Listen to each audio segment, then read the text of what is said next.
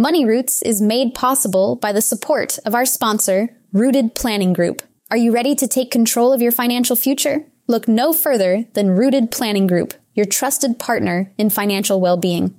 At www.rootedpg.com, you'll discover a wealth of resources and expertise to help you thrive financially. Rooted Planning Group specializes in personalized financial planning, investment management, and retirement strategies.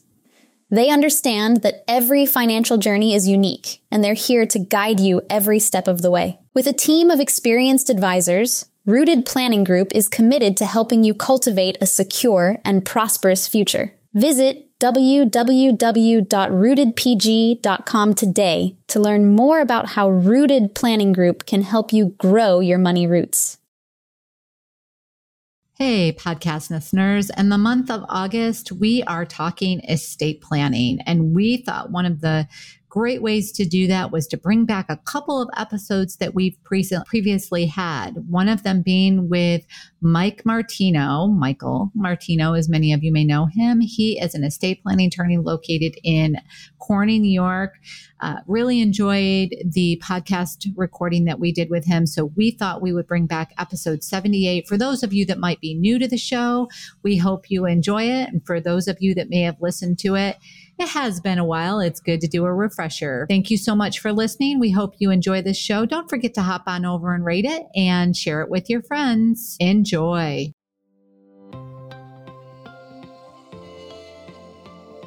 Every week, it's my goal to share a story of someone's journey through their life and financial vineyard.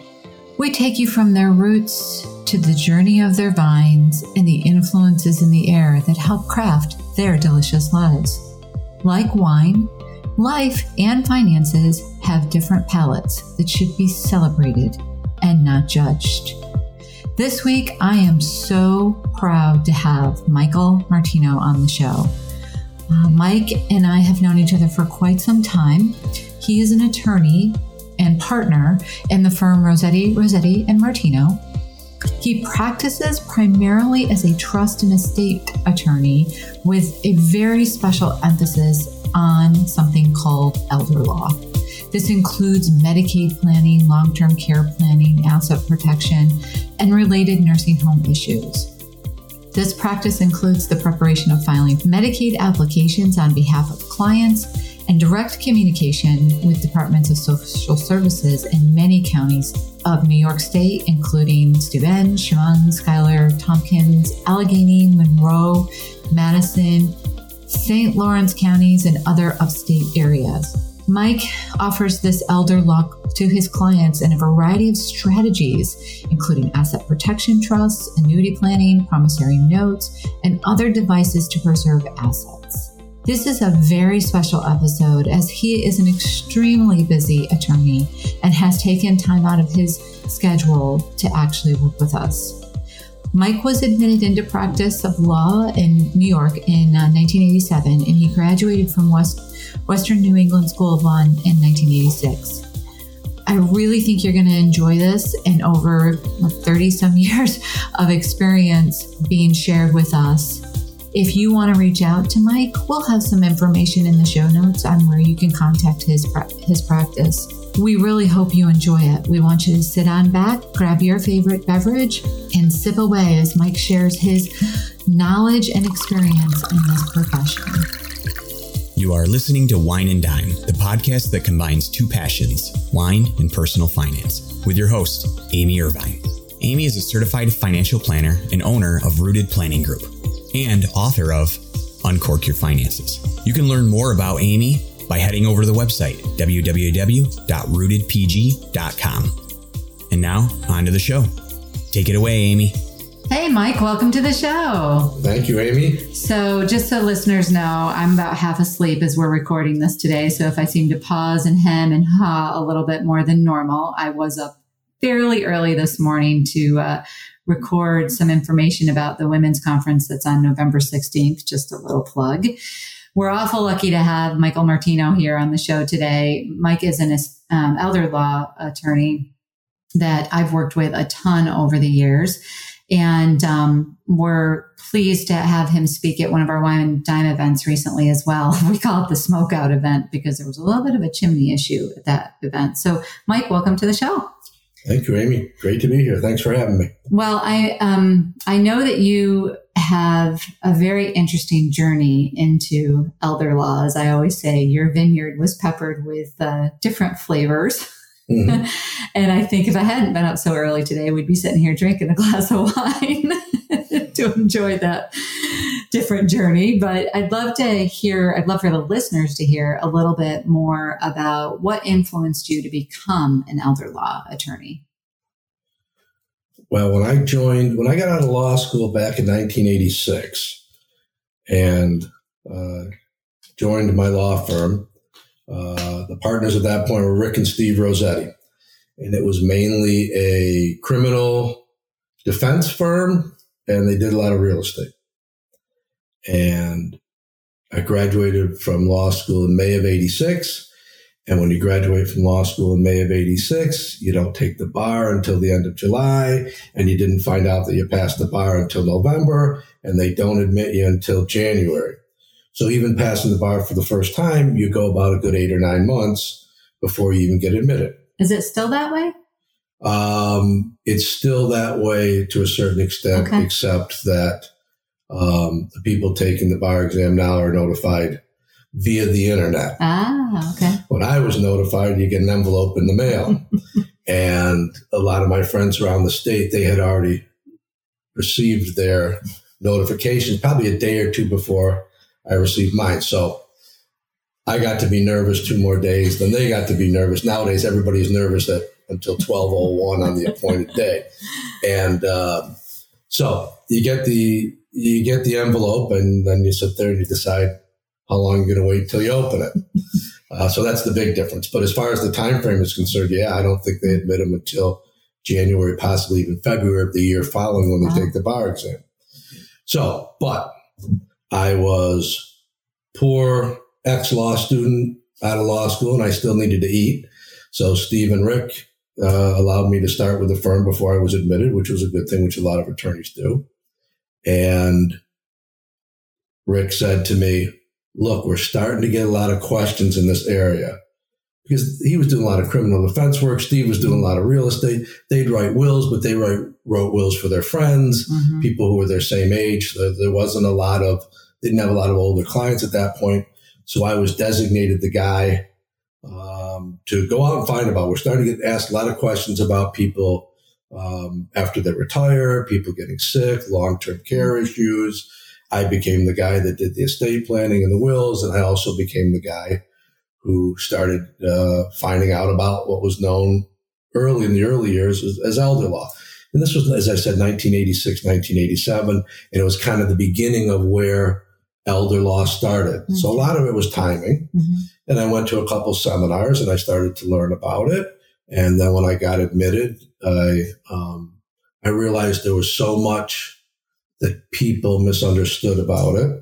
There was so much bad information that was out there. And there were things that I could do then because of the difference in the law that I can't even do now that seemed like magic to people. So when I could perform magic for people and they were amazed, I liked that. And then of course, as I started to do more of it, people would invite me to do speaking mm-hmm. engagements like I just did for you. Mm-hmm. And most of those speaking engagements involved food. So they would always feed me at this church luncheon or that church dinner and stuff. So I was happy to go. And that's kind of the way it evolved. So it wasn't, I wish I could say I always wanted to do that. Mm-hmm.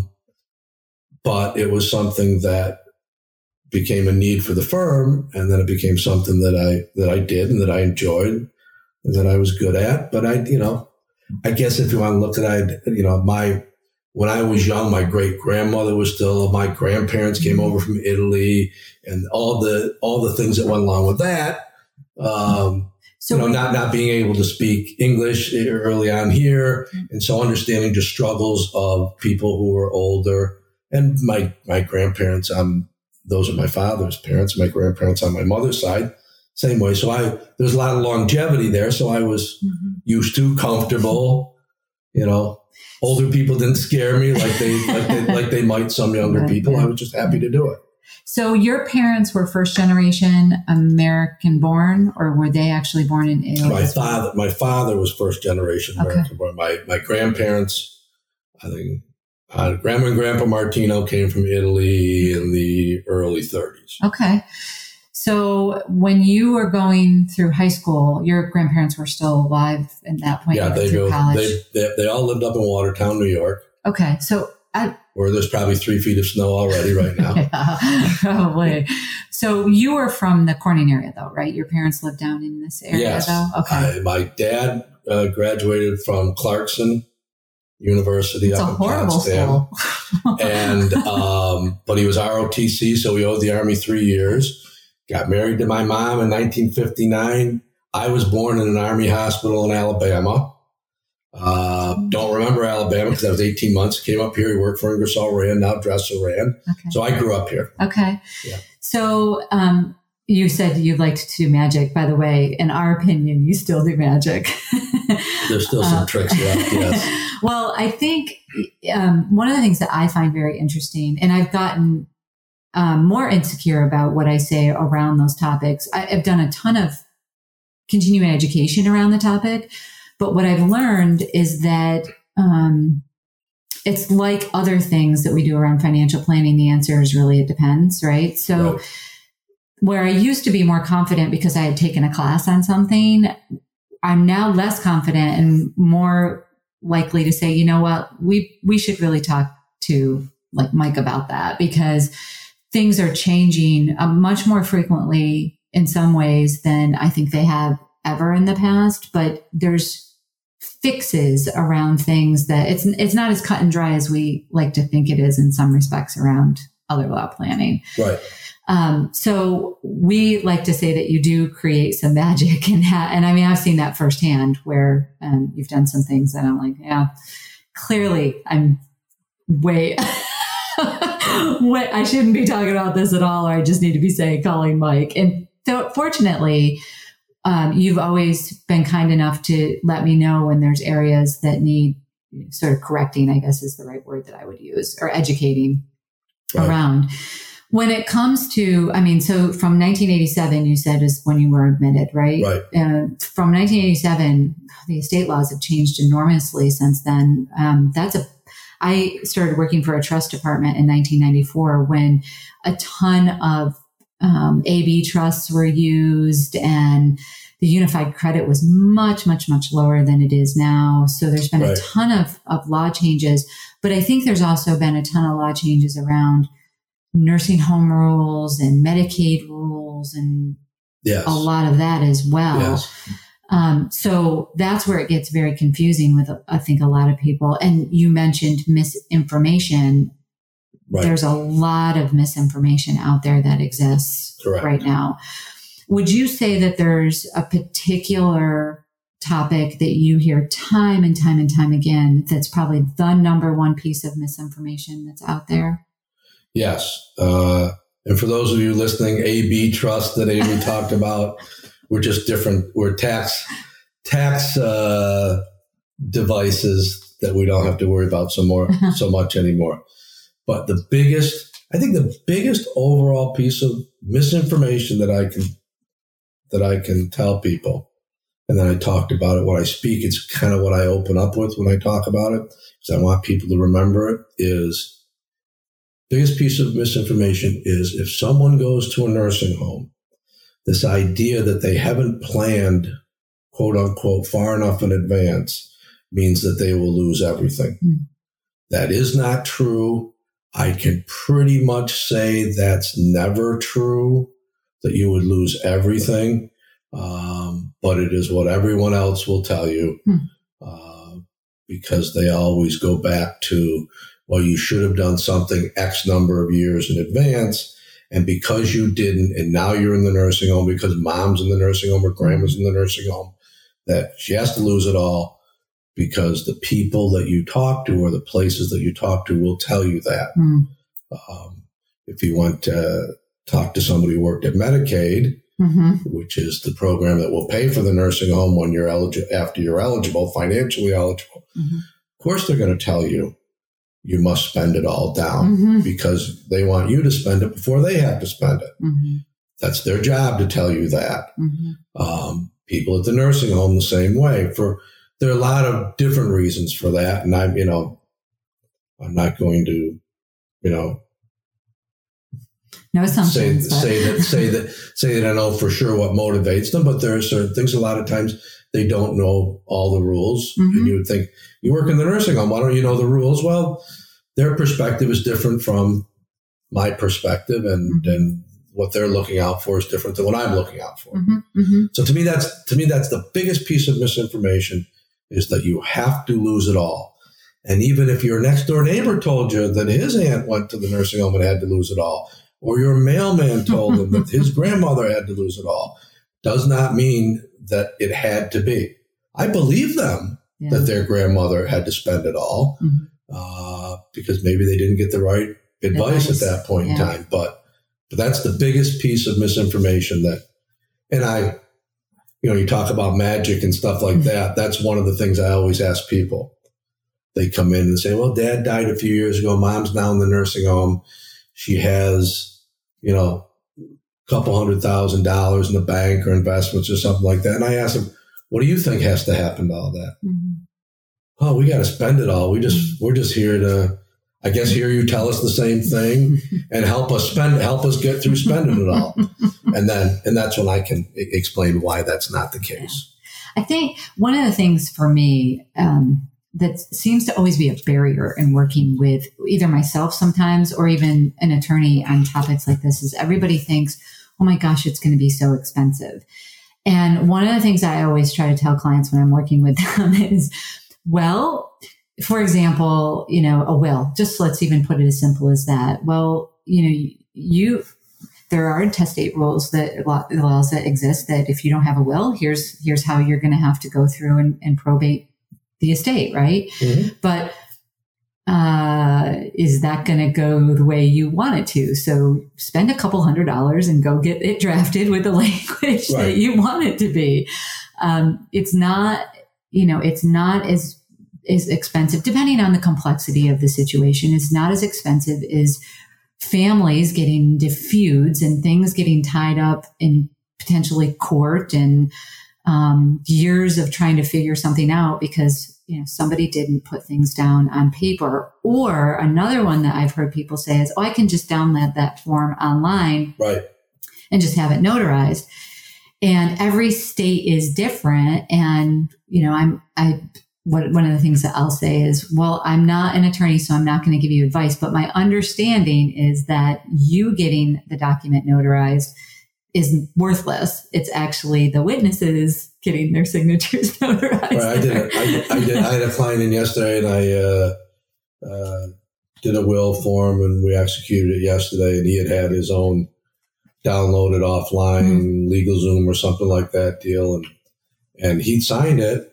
It wasn't a bad will, except he gave his tools to two different people, which is always interesting because the online legal language.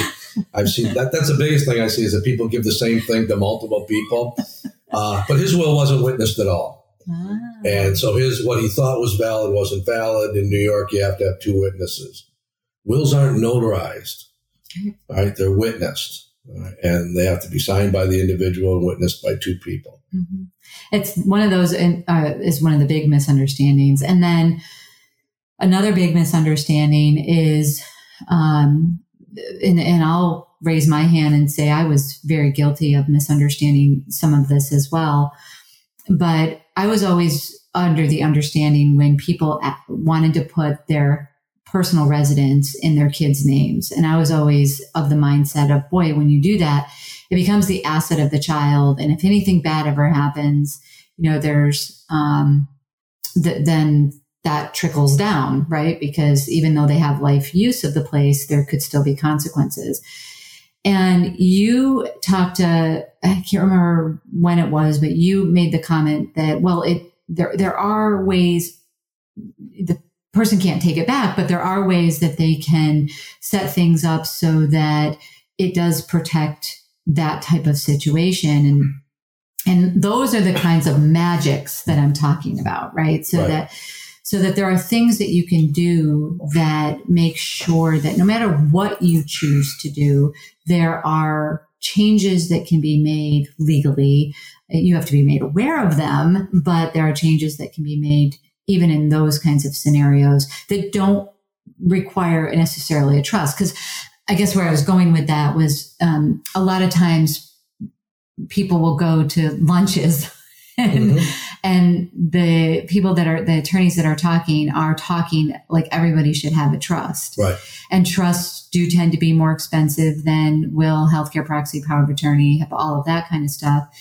So they walk out thinking, oh my gosh, I need to spend, if you're in a city, $12,000 to, get a trust done. Right. When in reality, it might be done with beneficiaries or co-ownership or something like that. Right. And so I'd love to just get your 2 cents on some of that, if you wouldn't mind. All right. So we've talked about a whole bunch of things in the last 2 or 3 minutes here. So let's go back to the house. I think what Amy's talking about is one of the more common approaches to protecting one's house in the event they ever had to go to the nursing home. Or just avoiding probate, too. Or avoiding probate is to can transfer the house to the kids. Typically, when I do it, it's not transferring it outright to the kids. It would be putting the children's name on it. Mom and dad reserve a life use, which means mom and dad own it while they're alive. And when they both pass away, then the children own it outright. That house does not have to go through probate. The kids own it automatically. All right. You should be videoing this. You're just so good about explaining this. Sorry. But the other thing that Amy alluded to was I give the parents the ability to change who's on the deed with them. So mom and dad put the 2 kids on there and something happens where I don't like one of the kids anymore. I want to take them off. You can do that and leave the other one on. So you have some flexibility where if mom and dad ever want to sell the house and 2 kids were on there, mom and dad would have to sign because they have life use. The kids would have to sign because they also have an ownership interest in it.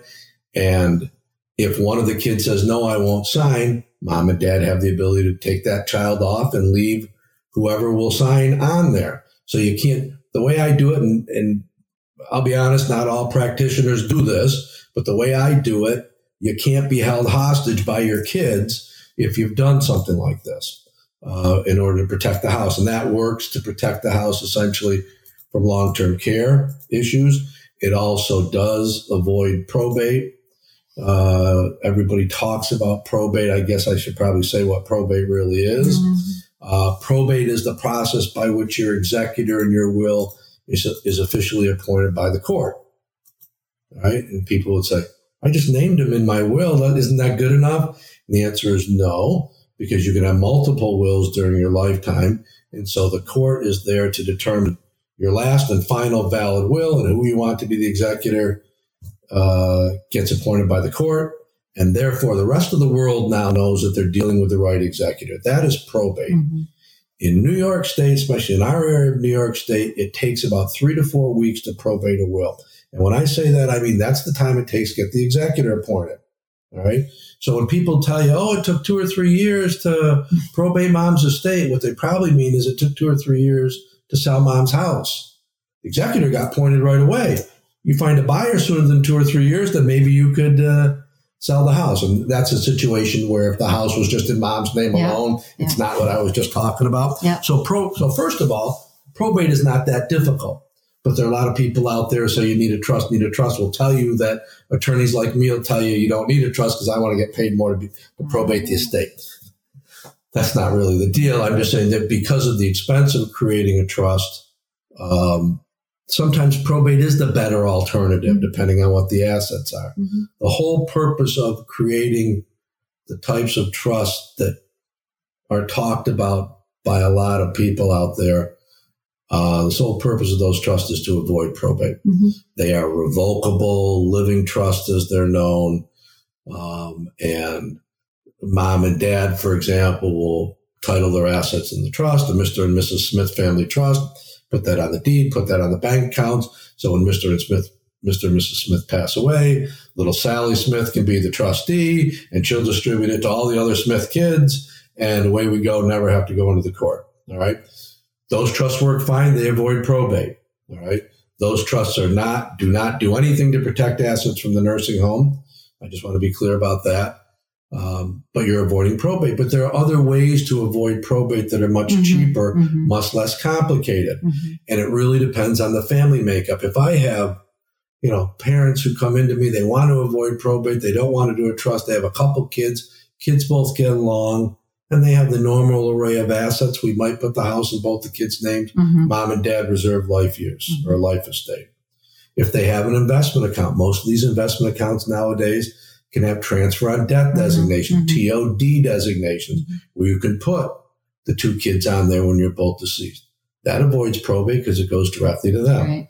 Most IRAs, 401ks, retirement plans, by definition, have beneficiaries on them. I don't think there's anybody, financial planner worth their salt, that would let you establish an IRA and not have a beneficiary named on there. Life insurance has beneficiaries on there. If there are joint bank accounts, I'll put Sally joint on one account, little Joey joint on the other account. Those accounts go automatically to the kids. So there are other easier ways to avoid probate if that's what we're trying to do. And then in some cases, it does really make sense to have a trust. And I think, like when Brent and I did ours with you, we have complexity issues anyways, but we have the house in Florida. And in order to avoid having to have somebody, probate that property down there if something ever happens to us, then it made sense for us to do that. And like I said, there were some weird complexities with our situation, but it was a good case, I think. That's when people come to me and they own real estate in different states. That is a situation that often cries out to do a trust. So you're not, as you said, you're not probating in two states, which ends up being more complicated, more expensive. And some of these states aren't as easy. Florida is a difficult state, as I understand it, to probate estates in. So is California.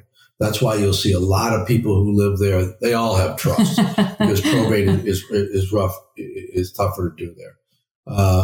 Not so much in New York. Yeah. I'm of the mindset. It's not that probate is a bad thing. Like some people talk about it like it's the evil, sin type thing, but it's not necessarily that it's a bad thing. It's just, I think people don't, it's like anything that's unknown. People don't know how to do it. So Yes. And I'll have that comment, just much like what do you think is going to happen to the assets when you go to the nursing home? I'll say, what is probate? Because then people will sit down and say, I don't care what we do today, Mike, I must avoid probate. So I'll say to them, what's probate?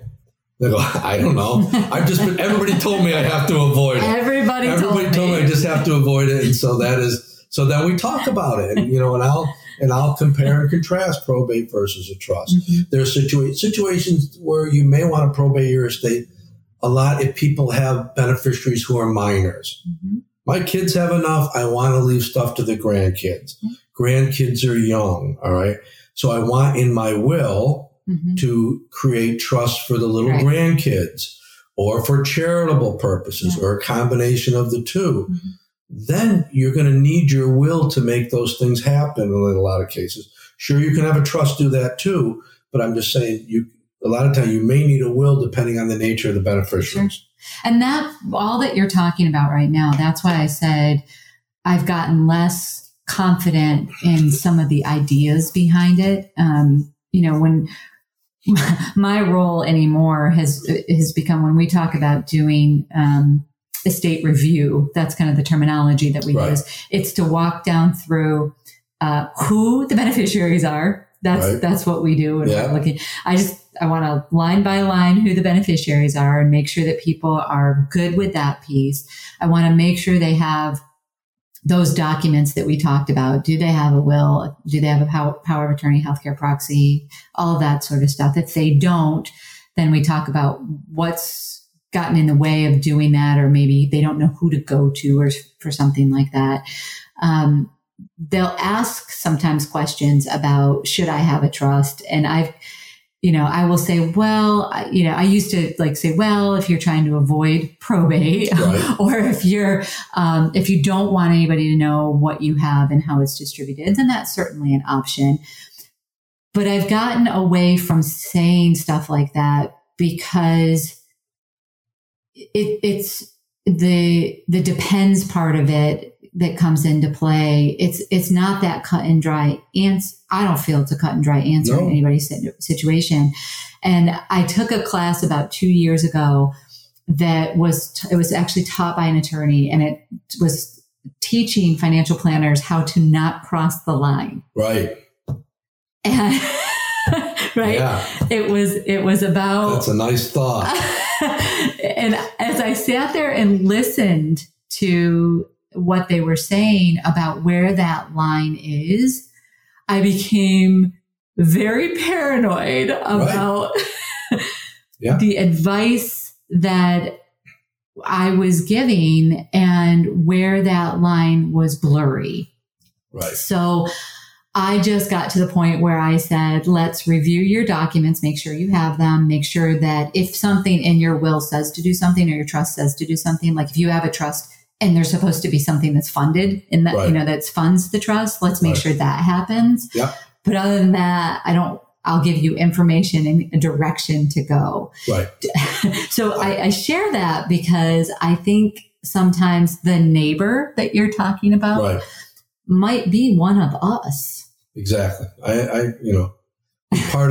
One of the hardest parts in what you do and I do and others like us do is to resist the temptation to be all things to all people. Mm-hmm. And they're your clients. You want to help them. Say, I better say something because they're looking at me for an answer. Well, sometimes you can't give the answer. Okay. I tell financial, I will never recommend stocks or mutual funds to clients as long as the financial planners don't try to write wills. But it does get blurred. Mm-hmm. It does get blurred, and it does depend. There's so many different, the cost of doing some of these things is a determiner. Yeah. If you say people want to do a trust, but you're going to charge them X thousands of dollars to do it, or I'm going to charge them several $100s to do a will, people will say, okay, I don't want to spend that much money right now. Yeah. I will, because I can pretty much say that I can get people to the same place using a will or using a trust. It's just whatever their preference is. Right. And some of it, like you said, some of it's the privacy factor of it. Like that, again, that was another driving factor for Brett and I. And it's nothing to do with we don't have anything that's all that crazy. Well, the private, yes, there is. And the privacy factor, I guess, that you're talking about is when wills and estates are probated, that they become public records and publicly available. Well, so when people say that, especially when I'm speaking at places, so people say, well, it's a privacy factor. Yeah, theoretically, that's correct. And then I ask, all right, how many of you out there have ever gone to the surrogate's court and looked at somebody's estate? And nobody raises their hand. So it's, yes, if you're, no offense, but if you're somebody really famous, somebody may then go look at your will. Then it becomes an issue. Right. And even the surrogate courts now, which is the court that deals with estates and trusts, the financial information is more closely guarded than it ever has been. In the old days, they used to ask for an inventory of assets where would you put down with dollar amounts and account numbers, what things were and how much they were. Nowadays, you don't put that stuff on there when you file inventory. They're very general numbers, between this dollar amount and that dollar amount, you color in a little circle and you send it into them. So I understand. Yes, it's technically correct that I can go look at so-and-so's will if it's been probated and find out what they did. But, I know where to go look for that, but most people don't, and most people wouldn't. And I've done it once or twice in my life, and that's just because I asked by a court to review something that had already happened. But I think, like you said, it's more for the rich and famous. That's all it's really for. But that is something that sometimes people say it's a privacy factor. I don't want anybody to look at it. Again, that's where the neighbor or where some of I call them rumors or falsities or whatever, but there are a lot out there when it comes. It's a mysterious world, estate planning and elder law planning is. And I had to do this, or my parents had to do this, or my grandma had to do this becomes almost folklore sometimes. Right. And because it's so mysterious, and a lot of times people feel at a disadvantage, they don't really understand it. They're afraid of missing the boat. Oh my gosh, everybody else did this and I didn't do it. I must have missed something. But when you step back and you look at the logic of it all, I tell people when they say, well, I think I need a trust because everybody else has a trust, or I need this because everybody. I said, does everybody wear a size 7 shoe? If you went to the shoe store and all there were size 7, you got to cram your foot in that. I mean, you're going to be like, this is crazy. This doesn't make sense. Yep. Doesn't make sense. So it can't make sense that everybody needs the same thing. Yeah. I think the only thing that everybody needs the same thing on is a power of attorney, if you want to talk about that, because that's become one of the most invaluable documents there is out there. But other than that, let's chat about that for just a second. Explain what a power of attorney actually is, what it does, why it's so important. All right. First of all, power of attorneys are basically state specific. All right. So I'm going to talk about New York power of attorneys. I'm licensed to practice in New York, but it is true that every state has its own power of attorney. There's no such thing really as a federal power of attorney, which is. So if you move from state to state, you really need to have that document updated. I tell people if they move from state to state, or if they're going to live half the year in another state, they would do well to get a power of attorney from that state. That's not to say that if somebody's in Florida for 3 or 4 months and all they have is a New York State power of attorney, that if push came to shove, that it wouldn't be honored. It would be. It very well likely would be honored in many different states, but that's after the bank teller has talked to their supervisor, and their supervisor has talked to their lawyer, and you come back in a couple of weeks and we'll let you know if you can use the power of attorney. I got to pay mom's electric bill today. So so they're just practical reasons as to why you'd want to do that. So power of attorney is a document where you're giving other people the ability to take care of business and financial and legal matters to a certain extent for someone. You're giving them the power to act for you in those situations.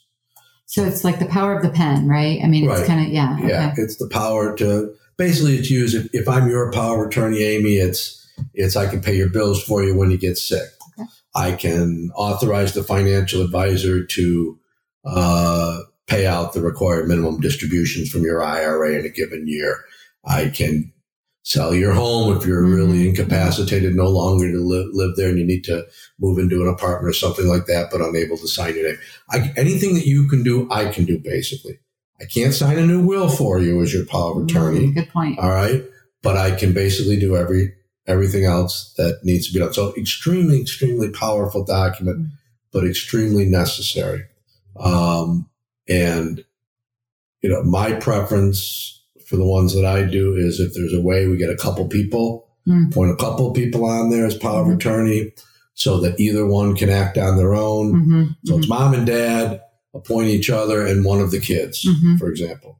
So because if mom and dad are in the same car accident, both in the hospital, they're not going to be able to do for each other. You need another person on there to do for them.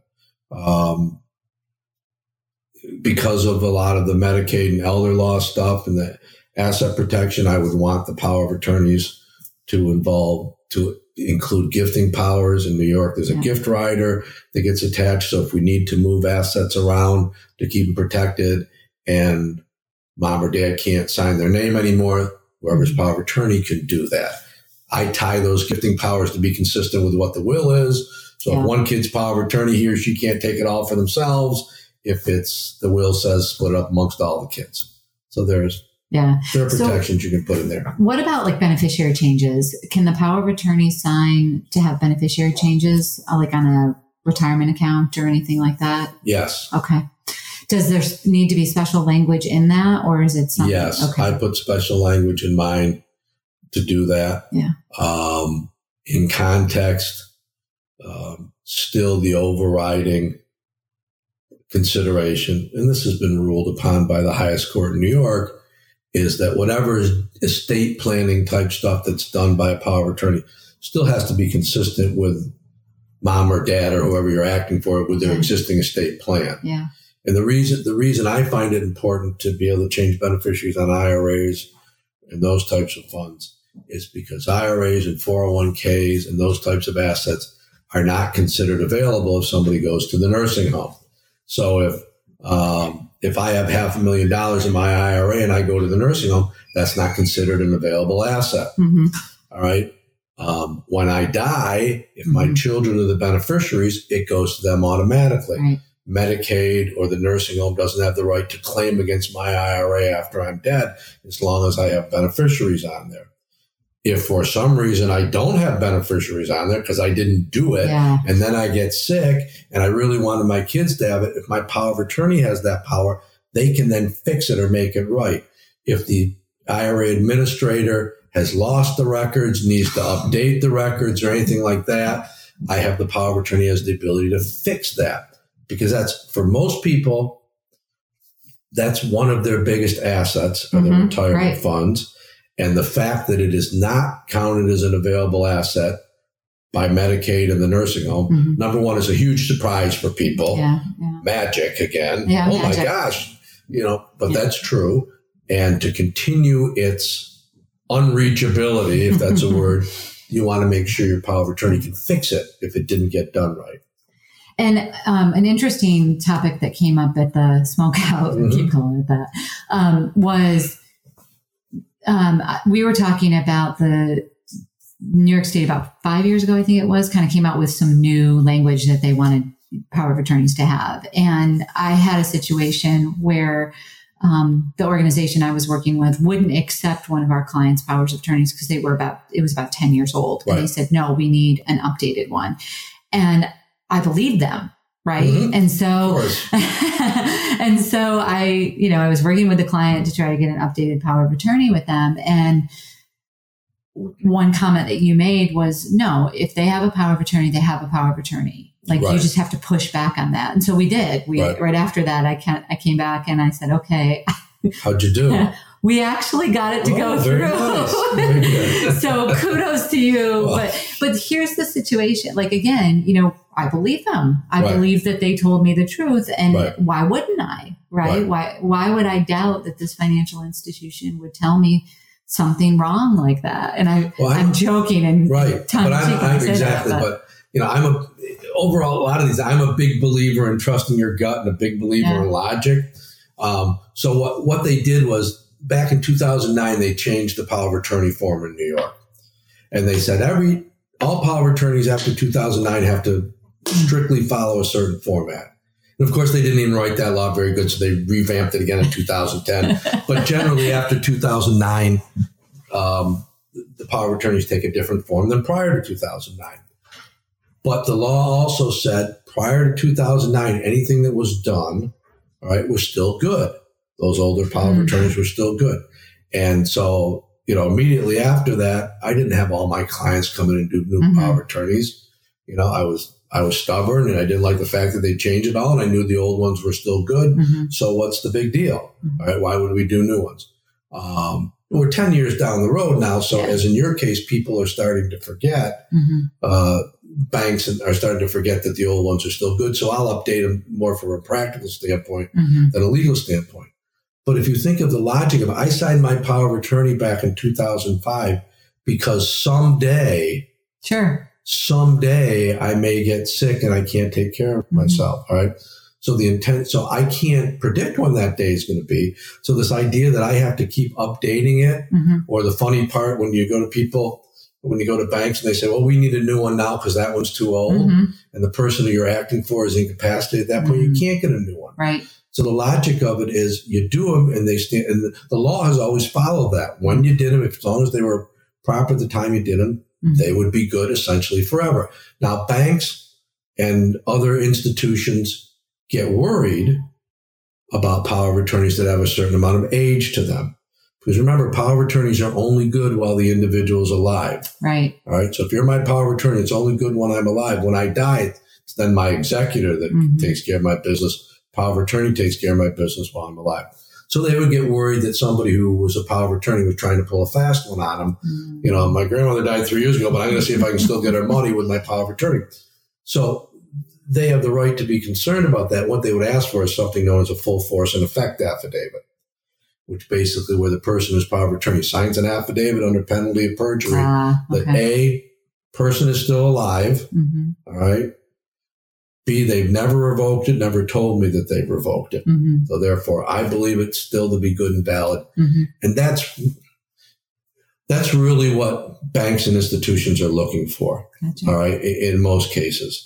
But the way it gets conveyed to the clients and the individuals, this is no good. We need something dated within 6 months. Then I will call it the full force and effect affidavit. But with the change, one of the biggest changes from the old power of attorney form to the new power of attorney is the new power of attorney form now requires not only the person giving the power sign, but also the person who's going to be power of attorney sign.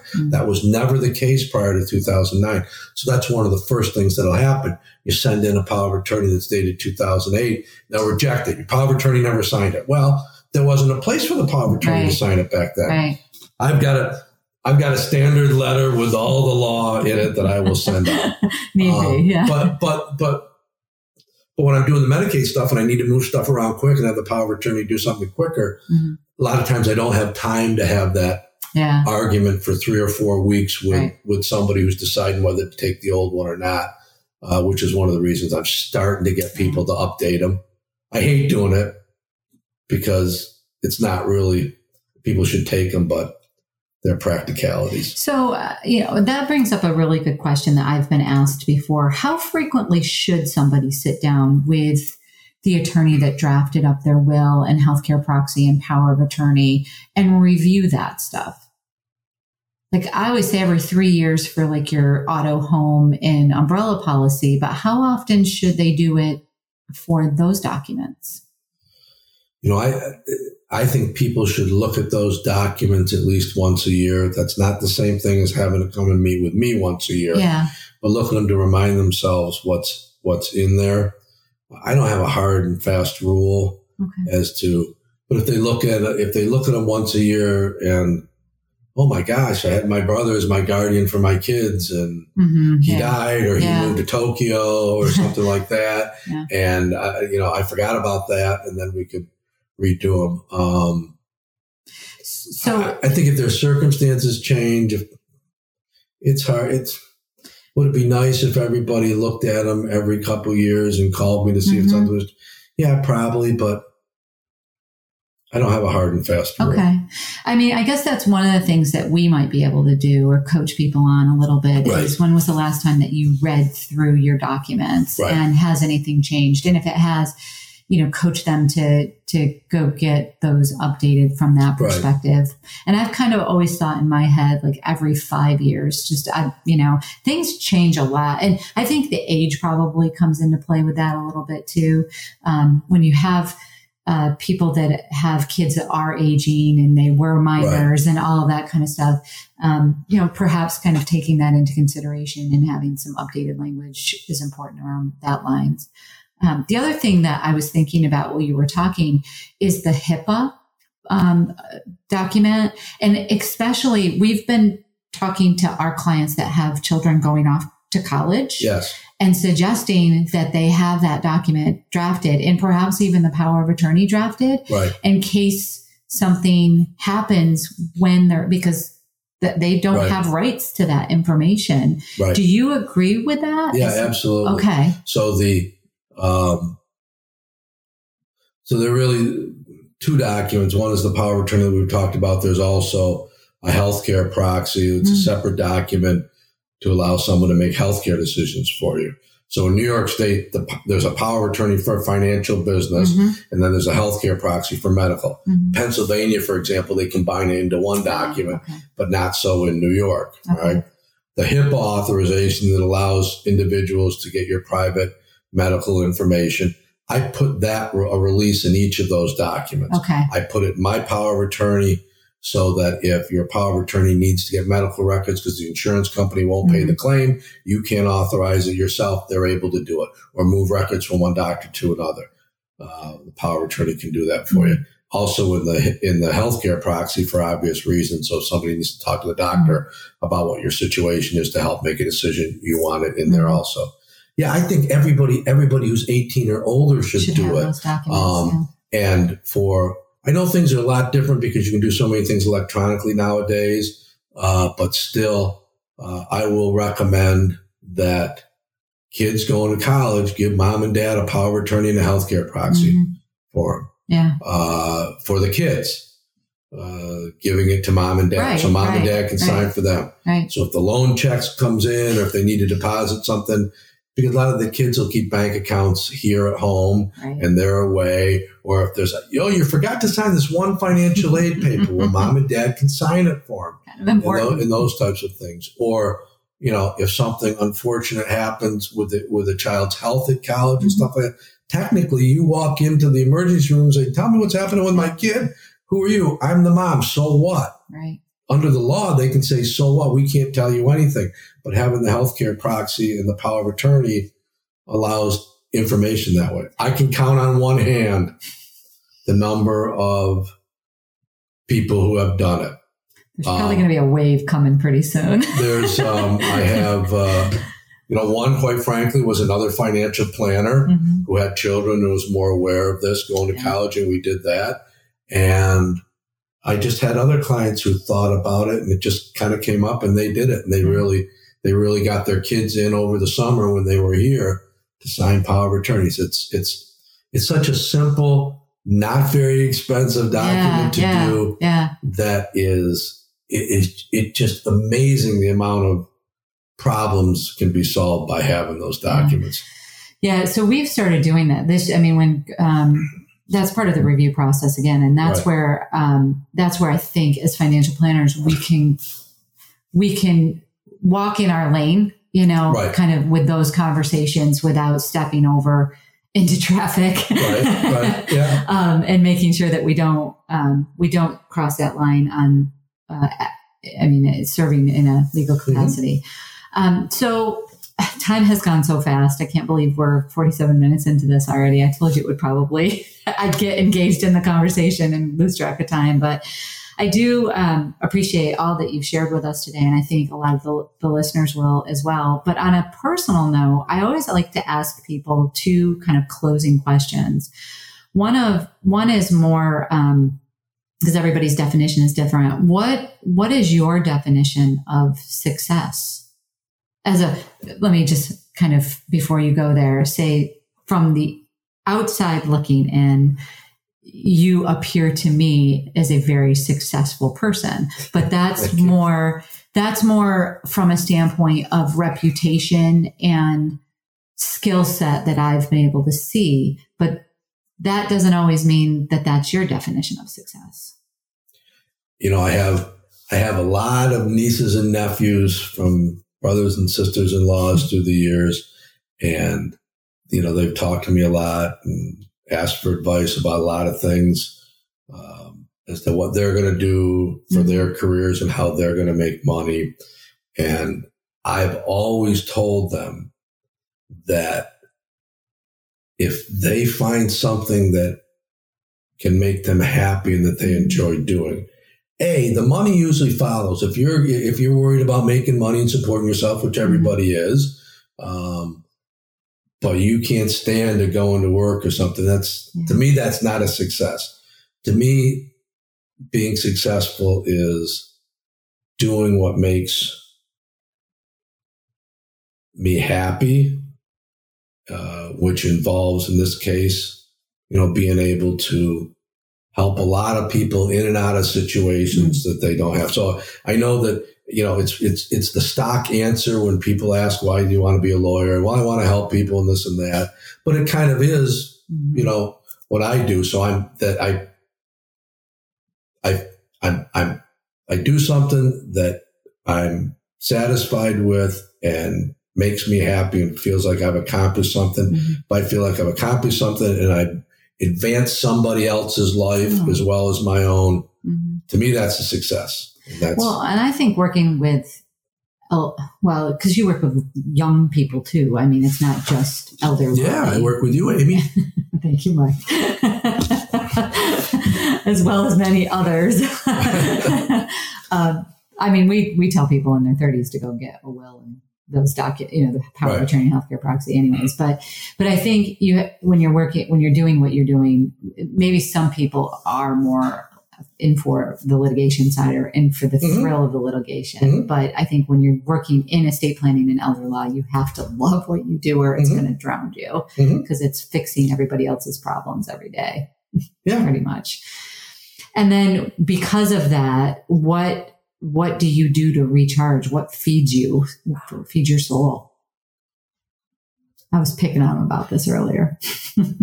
Well, I do like to play golf. I do like to go down to Florida where it's warm in the winter as much as I can. I just spending time with family and friends and and your cowboy stuff boots. like that. And I am currently without cowboy boots. Oh, someday I'm going to get some more again. But yeah, I think it's those types of things. I know you can't tell. I don't know that I'm that complicated anymore. I'm an individual. Well, I've heard that peanut butter and Pop-Tarts make you happy. So a Pop-Tart is not good unless there's peanut butter on it. So thank you so much for sharing your knowledge and some tips. I think a lot of people really are very intimidated by the word estate planning or elder law planning. And I know you work with a lot of financial planners in the area, and there's a reason for that. I think a lot of us feel very comfortable with the way that you work with our clients and, feel good about referring, you will take care of them. So we will have your contact information and your firm information in the show notes if people are looking for somebody. We also have Joe Rogers at the firm. Yep, he's also in our estate planning department. So if people are in need immediately, just Joe, real good lawyer. Yeah, I've had a couple of people say that they're working with him. Yes, they really enjoy him as well. But he's one of the younger guys. I'm one of the old guys now. But Joe, very good. Joe. And the firm still does real estate work. They're still very well known for their real estate work. The firm still does a lot of real estate, both residential and commercial. Rick Rossetti, Gabe Rossetti do a lot of small business consulting. Yeah. The LLCs, the small businesses, that part of the business. And that pretty much keeps us all busy at this point. Well, you're located primarily on Pulteney, but you also have, you're located primarily on Pulteney. We are only on Pulteney now. Okay. We are only on 269 West Pulteney Street in Corning. That's correct. We'll get that corrected in the editing. Any final tip that you would give to any of our listeners? Oh, I mean, now that we're sitting here talking, I feel like there's about an hour's more that I need to say that we haven't done. A couple things. Number one, with respect to the estate planning, all right? I think in general, people are intimidated by the process. People don't know what to expect by the process, and that prevents them from doing that. All right. I can say without question that it is a million times easier than you think it is. All right. It really is. If you're going to wait until you get the perfect plan in your head, you'll wait forever. There really is no such thing as perfection. We can get awful close. No such thing as perfection, so that shouldn't stop you from doing it. When I sit down and talk to people about doing their estate planning, I say, all right, you don't have to tell me what you think I want to hear or how it has to be put. Let's sit here like we're sitting around your breakfast table having a cup of coffee, and I say, what do you want to have happen to your stuff when you're not there anymore? What are you worried about, this and that? And they'll just start talking to me, and I have that conversation, and then I can because you can virtually do anything you want. So people say, I just want to make sure that when I die, everything goes to my wife. My wife dies, everything goes to me. And then when we both pass away, I want it to go to the kids, but I have this, special grandchild or something like that. And I want to do a little something for them. Or, my niece and my nephew always liked my fishing equipment, my hunting equipment, my jewelry or this or that. I want to make sure they get it. We have a special needs grandchild. That's a big deal. Somebody who's disabled and I don't know how to deal with them. So but I want them to have something. There are so many good ways you can take care of those things. We just need to start talking about it. Yeah. I think I'm pretty good at getting people where they want to be after that, but I just want to talk to them about and see but that helps me. It just having them talk to me like they talk to anybody else. Yeah. I can better figure out their goals. And so that's on the estate planning side. On the elder law and nursing home side of things, I guess one of the other biggest things I can say is there is, for the most part, much more time for you and your family to make decisions about what happens to money, what happens to assets, what happens to loved ones, all right, than you expect. Because when people go to nursing homes, it's not the fault of administrations and hospitals or nursing homes necessarily, but things start flying around. You got to sign this. You got to do this. What do you want to do tomorrow? You got to spend this. You're going to lose this. It's time to say, time out. I want to go talk to the lawyer or advisor and we'll get back to you, but the world will not end if they don't get an answer in 30 seconds. It's okay to say that. It's okay to say, it's okay to slow it all down. Yeah. It's okay to slow it all down. I think this is traumatic for people. If somebody's husband or wife has to go to a nursing home, that in and of itself, and now you want to pile everything else on top of them and try to get it all done in 5 minutes, ain't going to happen. And sometimes it's at the hospital level. There was a case that you helped with where the family was being told that mom needed to go, like she needed to exit the hospital. And where was mom supposed to go? Whether the family didn't understand or whether it was just a very stressful time, that pausing period, as you were referring to, slowed it down. It's just like, wait, no. Stop. A decision doesn't have to be made today. And a phone call was made and things were put on pause. And it's a lack of communication a lot of times coming from hospitals and healthcare facilities. They're using their terminology and families are hearing it as something else. Right. It's not necessarily anybody's fault, but it's just how because there comes a time when somebody's in the hospital that they don't need acute medical care anymore. In the hospitals, you've got to get out of here because insurances aren't paying for it. So the family hears that and they hear it like, oh my gosh, they're going to wheel mom to the front stoop and leave her there. And that's not really what's happening, and they can't make that happen. But there's a variety of, we got to discharge your mom today. Well, that doesn't necessarily mean home. All right. It means what they're saying is they no longer have a medical need where they have to be in the hospital. But I tell everybody, when somebody's in the hospital has the problem because they just can't discharge somebody because they want to get rid of them. They have to have a safe discharge. They can't go back home, then they're not going back home. They have to go to the nursing home. I guess the hospital has to wait till they find the right nursing home. And that right there. But the impression that the hospital is oh, you're a horrible daughter. You won't take mom home. Well, wait a minute. We got to slow everything down and talk about this. They cannot throw them out into the street. And like I said, I wish we were videoing this because if you all could see the expressions on Michael's face, then you would know that there's also a passion to protect. That's I'm very passionate about this stuff because it's just it's a passion to protect. I want people to be informed. I don't want people to be intimidated. I don't want people at their most vulnerable to be bullied into things that don't have to happen.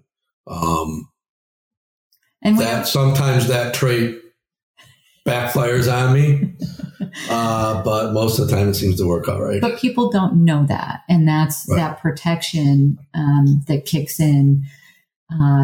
That's the magic. So. Yeah, I want to be that part of their personality that needs to be resurrected. Mm-hmm. And knows it confidently. I mean, that's the difference too. So, well, thank you so much for those 2 final tips. We so appreciate it. Thank you very much. And, like I said, if people are interested in reaching out to the firm, we're going to have a bunch of contact information in the show notes. Your website will be listed there. And, if anybody has any further questions, they can certainly schedule an appointment with you or somebody at your firm to talk through their situation individually. Yes, we have our website. You can make contact with us through that if you need to, as well as calling the office. Great. Thanks so much. Welcome to the Nourish Your Vine section of the podcast, where we take a few minutes to answer some of your questions. Today, I'm going to be answering a couple of questions about Medicare. That's been a hot topic recently.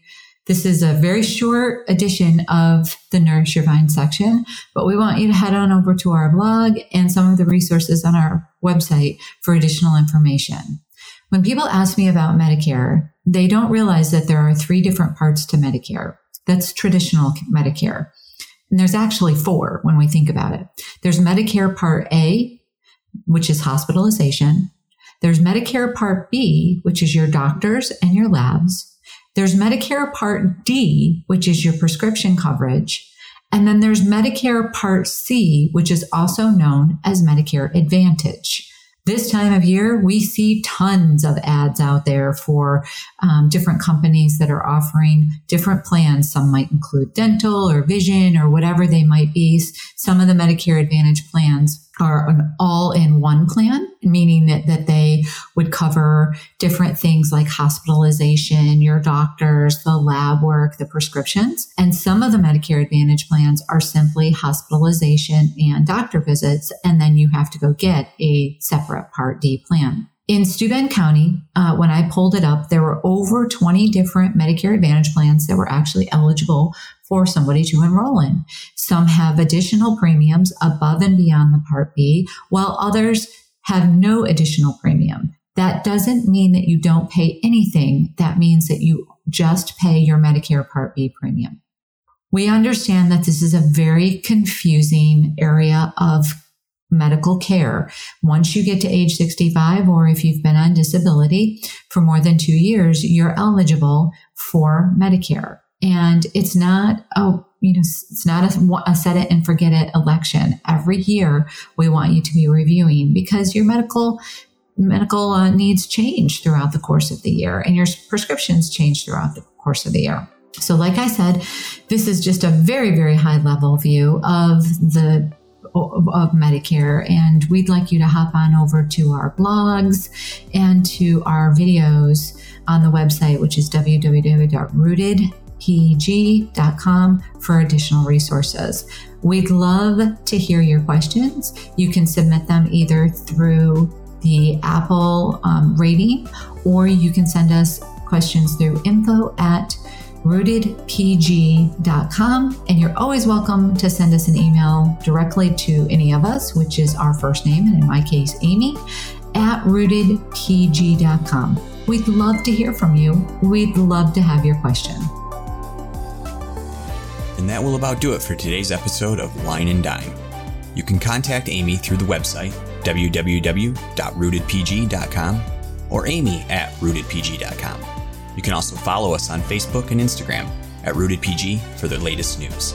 And if you have any questions, comments, or topics you would like to hear about, feel free to let us know. And don't forget to rate and subscribe the show wherever you get your podcasts. And again, thank you for listening, and be sure to tune in next time.